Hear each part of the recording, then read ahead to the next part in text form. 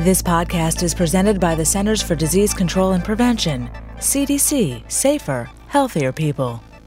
Welcome to Ask CDC, the podcast that answers your questions. I'm your host, Susan Laird. Our question this week is from a listener who wants to know how to tell if she has breast cancer. Studies show that finding breast cancer early saves lives.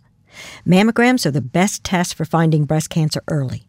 Mammograms are a series of X-ray pictures of the breast that allow doctors to look for early signs of breast cancer, sometimes up to 3 years before it can be felt. When breast cancer is found early, treatment is most effective, and many women go on to live long and healthy lives. If you're age 50 to 74, get a mammogram every 2 years.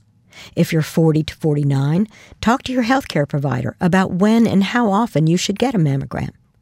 Also talk to your provider if you have any symptoms or changes in your breast or if breast cancer runs in your family.